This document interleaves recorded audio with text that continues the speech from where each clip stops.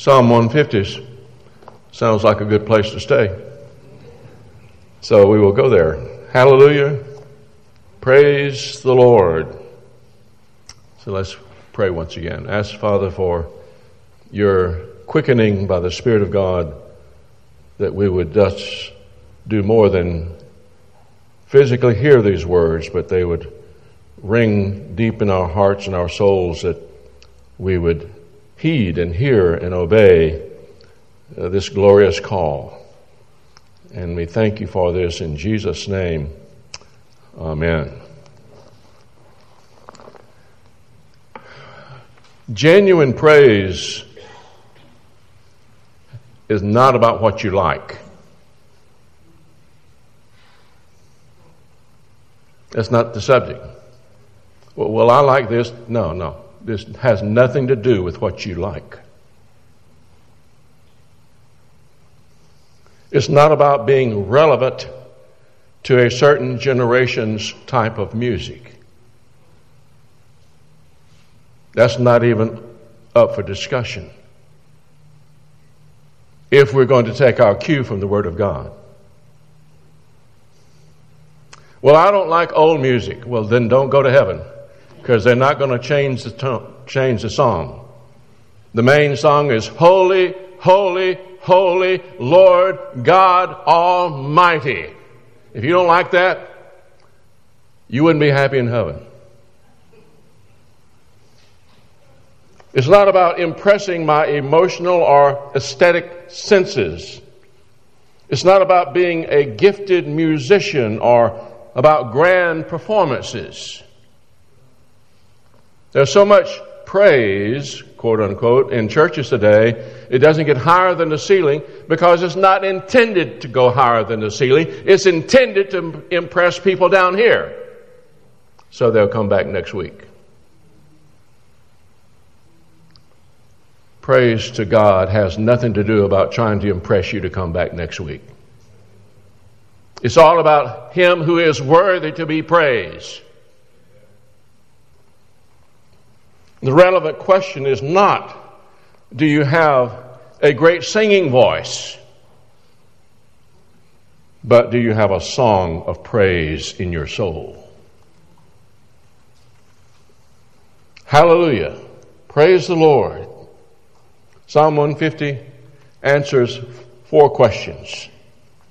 Verse 1, praise the Lord, praise God in His sanctuary, praise Him in His mighty heavens. We're told that our praise is to be in the sanctuary. It's a good old word that refers to God's chosen meeting place. And in the Old Testament, it could have referred to Bethel, Gilgal, the tabernacle, the temple. But in the New Covenant, the focus is no longer on a building or a structure. We're blessed to have a fine structure. It's not the latest of architecture, but we're blessed to have a wonderful place to come. But that's not the issue. This is not the sanctuary. Are you a Christian? You are. You're the sanctuary. You're the new temple. You're His dwelling place. And God is to be praised. To Him we say hallelujah when His redeemed temple gathers for worship.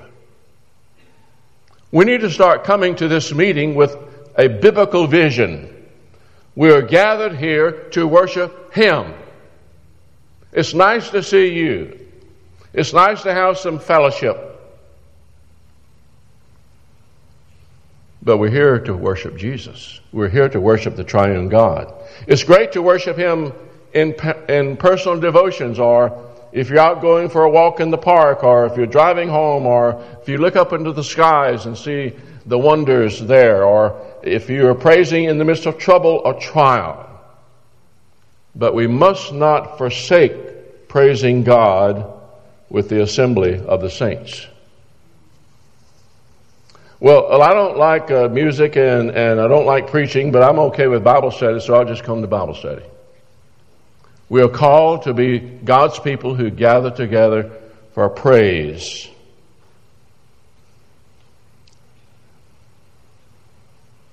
This is big with God. Because He's worthy. We're not trying to pump Him up. We're not trying to encourage Him. Do you remember what happened when God did all the creation? Job tells us. The angels burst forth in song as they viewed His creation. Do any of us ever see the creation? It's an invitation to praise the Lord, to burst forth in song. In just a few months, and maybe already, people are already getting in a tizzy about the holiday system. And most will miss the birth of Christ. It's just a side note. But in God's economy, it's the main thing. And you know what? The angels think so. Go back and read Luke chapter 2. At the birth of Jesus, the angels are crying out, "Glory to God in the highest, and on earth peace to men on whom His favor rests. Unto you, humans, is born in the city of David a Savior, Christ the Lord." They're excited. They didn't need anything else to excite them. I think they were astounded. They were not ignorant of the fact that the fallen angels, the rebelling angels, will get no salvation. They're not envious or mad at God. They are astounded and filled with praise. Look, you humans, unto you is born a Savior. As to the worship in the heavens, we've made note many times that when you go to the book of Revelation, it's filled with praise and worship to God that is sung and are said. And in chapter 7, the angels were standing around the throne and around the elders and the four living creatures, and they fell down on their faces before the throne and they worshiped, verse 12, saying, "Amen. Praise and glory and wisdom and thanks and honor and power and strength to our God forever and ever." The Revelation bursts forth with praise and worship to God and the Lamb again and again, all through the book. A little hint here, that's just what heaven's all about. If you're not into that, probably not saved. And you wouldn't be happy if God did let you into heaven. And can you and I not understand why there is so much opposition to giving God praise? Is it not tragic that so much of the energy that is used in churches today is to please us, to please a changing culture, rather than to worship a holy God? How is it with me this morning? How is it with you? Here's something to think about. We can see from Scripture that the voices of heaven are all united in the worship of God. Praise Him! Praise Him! The most often command in Scripture. And they do it 24 hours a day. Do you know what that means? When you and I gather as a body of believers and we praise Him, we're joining the heavenly chorus. What an amazing reality. That when we in our hearts saying God honoring, God exalting songs and hymns and spiritual songs,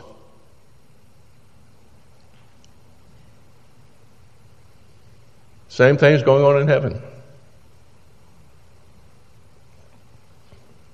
Our worship service, the saints on earth and the saints in heaven, one in their praise and thanksgiving. Hallelujah, hallelujah, praise the Lord. Look at verse 2. Answer the question. Why praise? Praise Him for His acts of power. Praise Him for His surpassing greatness. We're told to praise Him for His acts of power. Surely, we should join the angels of old in praising God when He first brought about creation and we live in the midst of it.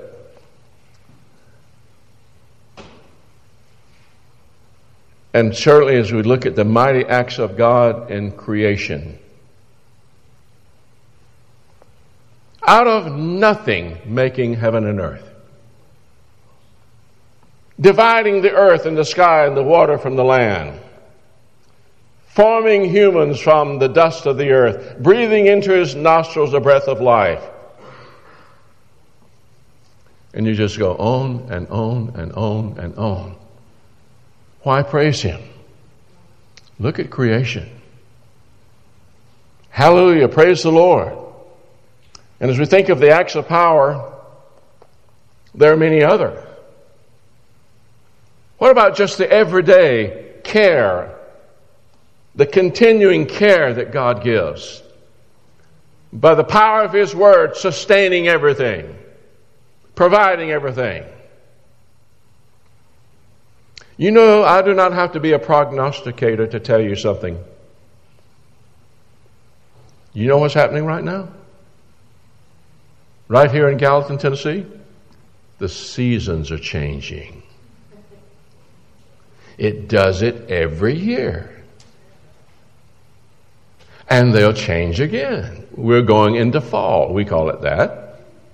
And then we'll go into winter, and then we'll go into spring, and then we'll go into summer. Some of you are really older than me. But I'm getting up there.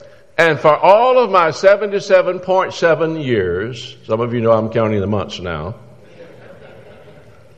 every year, winter, spring, summer, fall, the faithfulness of God.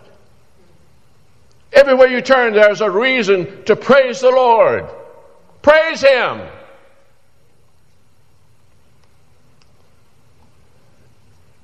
Surely the grandest of God's acts of power are His saving acts. What an amazing saving act. Noah found grace in the eyes of the Lord. What a wonder.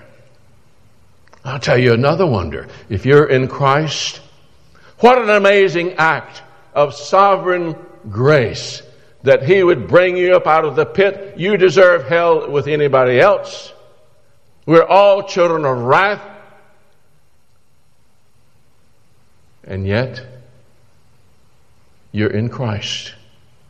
That was not your idea. That was His. What an amazing wonder. Victory from the bloody cross and the grave, the empty grave of Christ.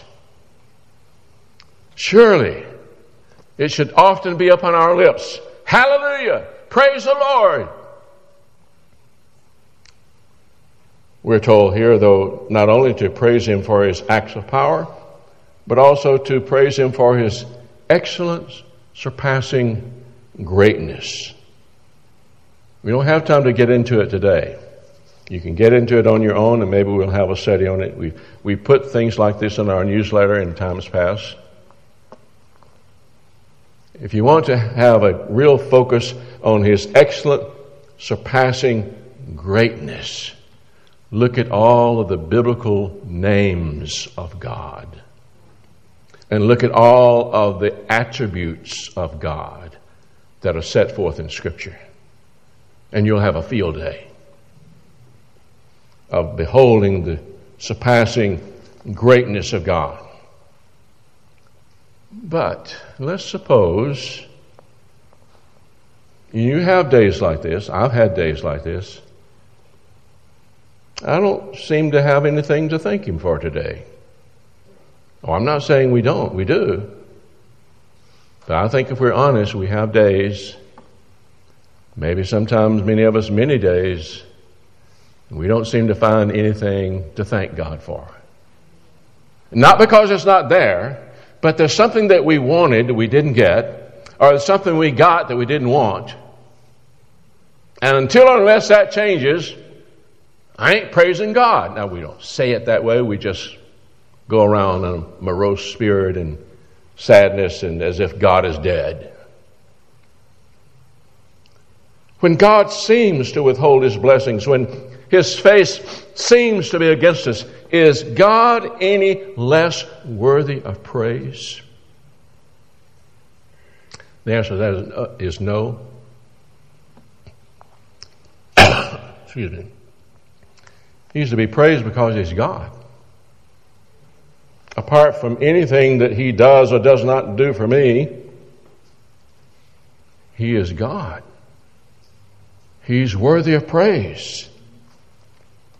As long as the Lord gives me breath, I don't think I'll ever get tired of telling you about a lady named Carol, 32 years old, no legs, no arms, about the height of a baby, facial features looking normal. A crowd is gathered around her and they're asking her questions. One of them was Don Baker, who was a pastor and wrote a book.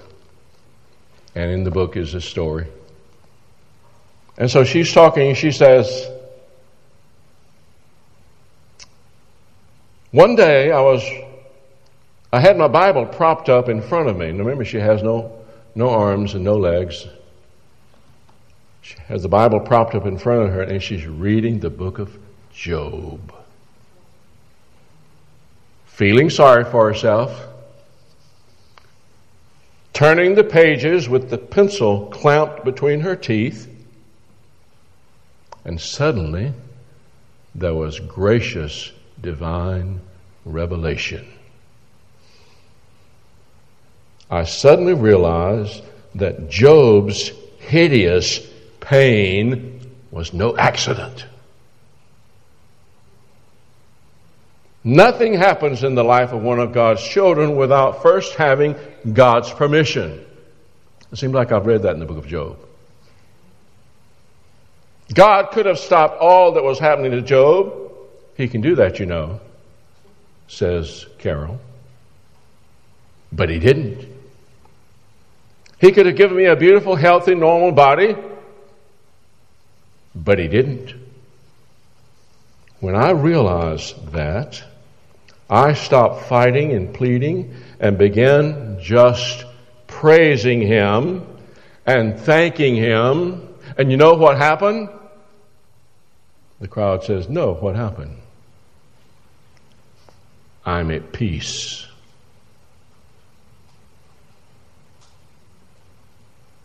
I'm at peace. She laughed as if she discovered Earth's best kept secret. One of the best kept secrets on the planet had been revealed to her. Genuine praise is rooted in revelation. I think I've seen a little.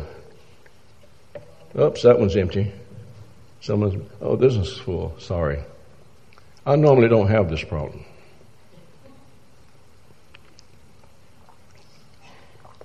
Genuine praise is rooted in revelation to one's heart of the worthiness of God to be worshiped and praised.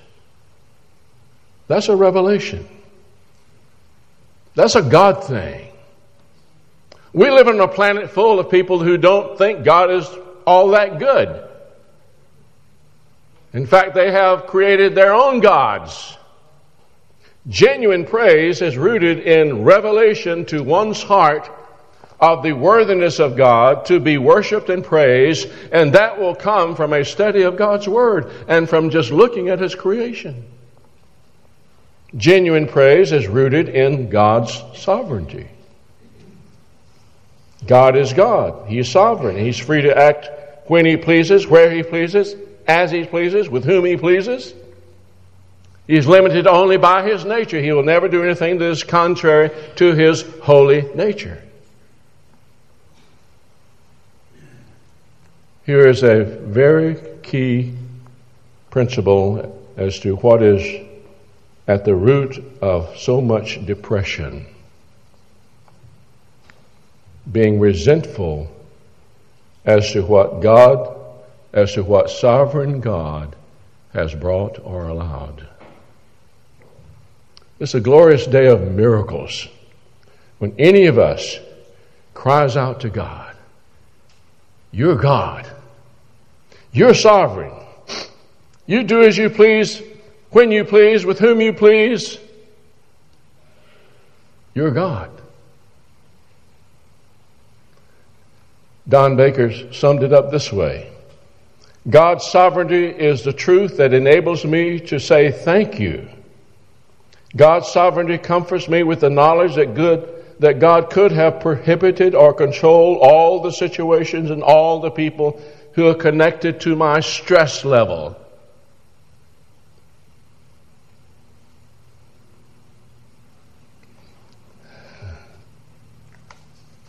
So, since He didn't, Mr. Baker proceeded to give what has become my most beloved quote. I can accept the fact that infinite mercy, infinite wisdom, unchanging love has conspired with almighty power to cause something or to allow something that's ultimately for my good and for His glory. We might need to stop and have a prayer meeting and get on our faces before God and say, "Lord, that's my confession. I want to confess to you that infinite wisdom and unchanging love has conspired with almighty power to cause something or to allow something that's for my good and for your glory. So I'm going to praise you." Praise the Lord. Now, how are we to praise Him? Well, the next verses might shake our tree a little bit. Praise ye the Lord. Praise God in His sanctuary. Praise Him in the firmament of His power. Praise Him for His mighty acts. Praise Him for His excellent greatness. So far, so good. Not that we've got that all written. We've lived up, check it off, now what's next? Boy, we need to count there. But now, praise Him with the sound of the trumpet. Praise Him with the psaltery. Praise Him with the harp. Praise Him with the timbrel and the dance. Praise Him with the stringed instruments and organs. Praise Him upon the loud cymbals. Praise Him upon the high-sounding cymbals. Let everything that hath breath praise the Lord. Praise ye the Lord. Now, we don't do that here. Really?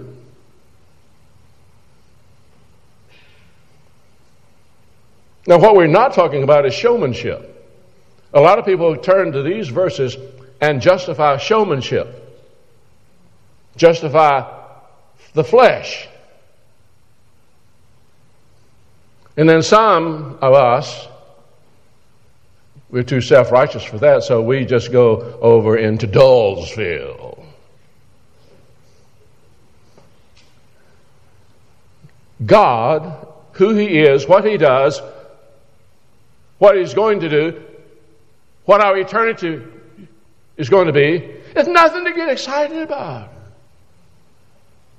Nothing to even get a smile about. Nothing to say amen about. Nothing to say praise the Lord about. We don't do that here.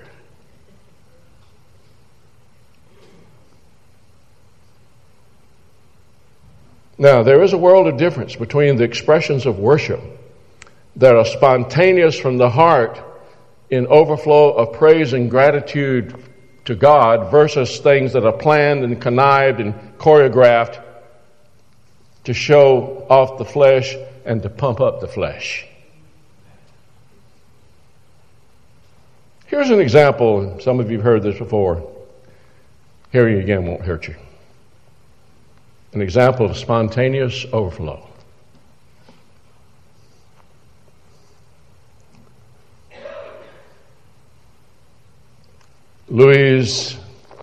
Faye and Louise Montgomery were recent converts up at First Baptist Church, Hartsville, in about 1970. I'd had the privilege of going into their home and share the gospel with Louise and her husband, and then walking out, shared the gospel with their 40-year-old son, who was a big fellow. When I walked in, I talked to him about going to church. I don't have any clothes. I have to shave. When I walked out, I pulled out a little tract. Could we go over this together? He cut the television off. He listened, and in profound simplicity just went through the little gospel tract of his own heart's desire. He wanted to pray and ask Jesus to save him. And he did. So I said, Faye, you want to tell anybody? Yes. He got up and went in and told his mom and dad. What about church tonight? I'll be there. You know, the gospel makes a difference. A few days later, of that same week, I said, Faye, would you like to give a testimony? Yes. And he stood behind and he overwhelmed the size of the pulpit. He's a big fella. He said, this has been the most wonderfulest week of my life. So now I think it may have been the next night. The sermon had been preached. The hymn of response was being given. The church auditorium had two side aisles of pews and a center aisle, just one center aisle, and pews on either side. And Mrs. Montgomery was sitting on one side, and Faye was sitting on the other. New converts. And from somewhere back there, must have been where she was sitting, Mr. Claude Montgomery suddenly burst out of that pew, ran down to the front, fell on his face, loudly crying out, "Oh God, be merciful to me, a sinner." Those are not the exact words, but that's the exact essence of what took place. And you know what happened when that took place? Faye and Louise went to that center aisle and started shouting and dancing in praise, uninhibited praise to God.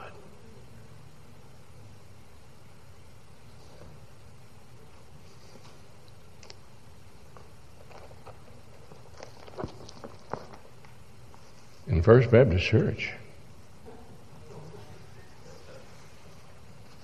Hallelujah. Praise the Lord. Psalm 150 maybe shakes our tree a little bit. King David dancing before the Lord was all about a holy rejoicing in God that overflowed from the heart. It was not planned. It was not rehearsed. It was not choreographed. He was oblivious to what anybody else thought about it. It was not weird. It was not wild. It was not outside of the bounds of that which would honor God.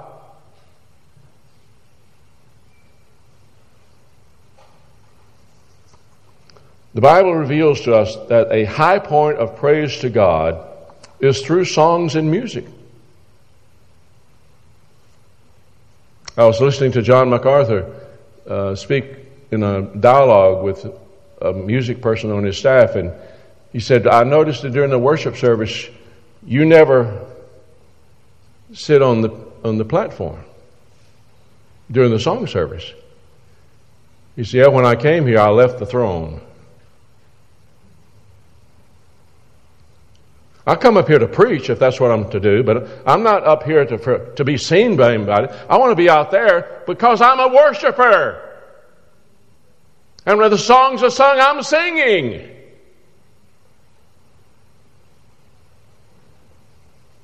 He's on target. I've already seen how that the Revelation is filled with worship scenes and just scene after scene after scene and praise and music, and the songs are an overflow of sound theology. Check the theology of your song. Not all the songs in our hymn book are good theology. Many of them are. I have it on good authority that all 150 psalms are good theology. Looking at all these settings of praise to God, we see that praise and worship must never be divorced from holiness, for He is a holy God. It must never be divorced from loving obedience to God. There's some tragic worship scenes in the Bible.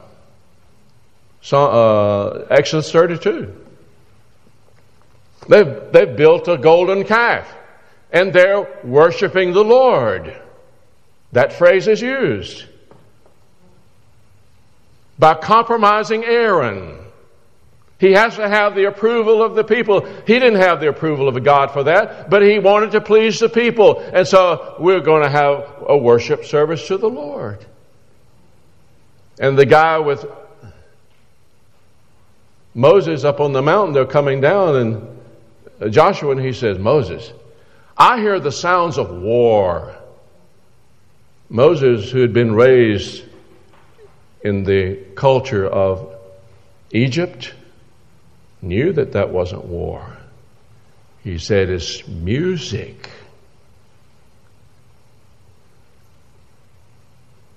The world's music is always discordant and conflicting.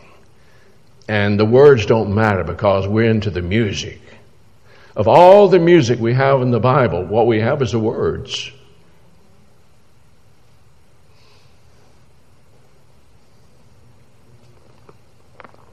What a tragic contrast. They loved it. Isaiah 1. They had a great worship service. God hated it because their lifestyle was full of sin. Hallelujah, hallelujah. Praise the Lord. It's not about gifted musicians. It's not about grand performances. God expects and wants every one of us to be engaged in praise, for He is worthy. The choir, the quartets, the duets, the solos, the organist, the pianist. Well, but I'm not into that because I don't sing good. Doesn't matter. God's looking at our hearts.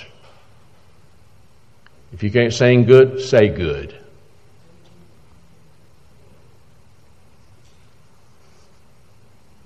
God never grows weary of praise from loving hearts. Who is to praise the Lord? Who is to bring the hallelujah before Him? Verse 6 says, let everything that has breath praise the Lord. Praise the Lord. Everything, everyone in all of creation is to offer praise to the Lord. God is speaking to us today. To leave the doldrums, to leave the dullness. Not talking about making a show. Not talking about demonstrating the flesh. We're talking about worshiping a worthy God in a worthy fashion. The angels were not over in some chorus. Hey, I don't want to say this too loud, but there's a baby born down there. And it's supposed to bring about some good to some of those humans down there. Glory in the highest! Praise to God. A Savior is being born.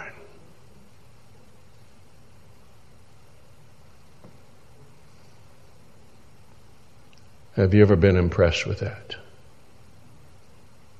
You could be here this morning and you've never come to faith in Christ. You've never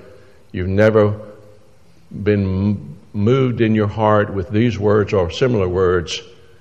I'm a sinner and a Savior is born. Flee to Christ. Come today. Flee to Christ. He's the only Savior. There's no other name under heaven given among men whereby we can be saved. Repent. Believe on the Lord Jesus Christ. Christian. Let's go forth praising Him. And God wants us to turn up the godly enthusiasm, the godly involvement. If I'm in the pew singing, if I'm in the choir singing, wherever I am, when we gather, we are joining in with the angels, with those in heaven who are worshiping God. We should do it in a fashion that demonstrates that in our mind and heart, by the grace of God, He's worthy. He's worthy. He's worthy. Praise the Lord. Praise ye the Lord.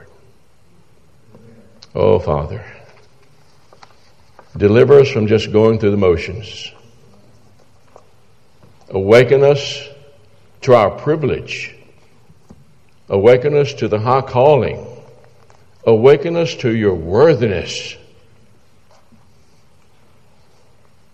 In the midst of such good news, the wonder and grace of God, may we be oblivious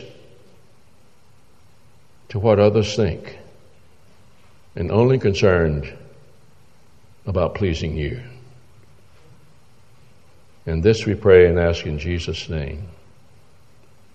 Amen.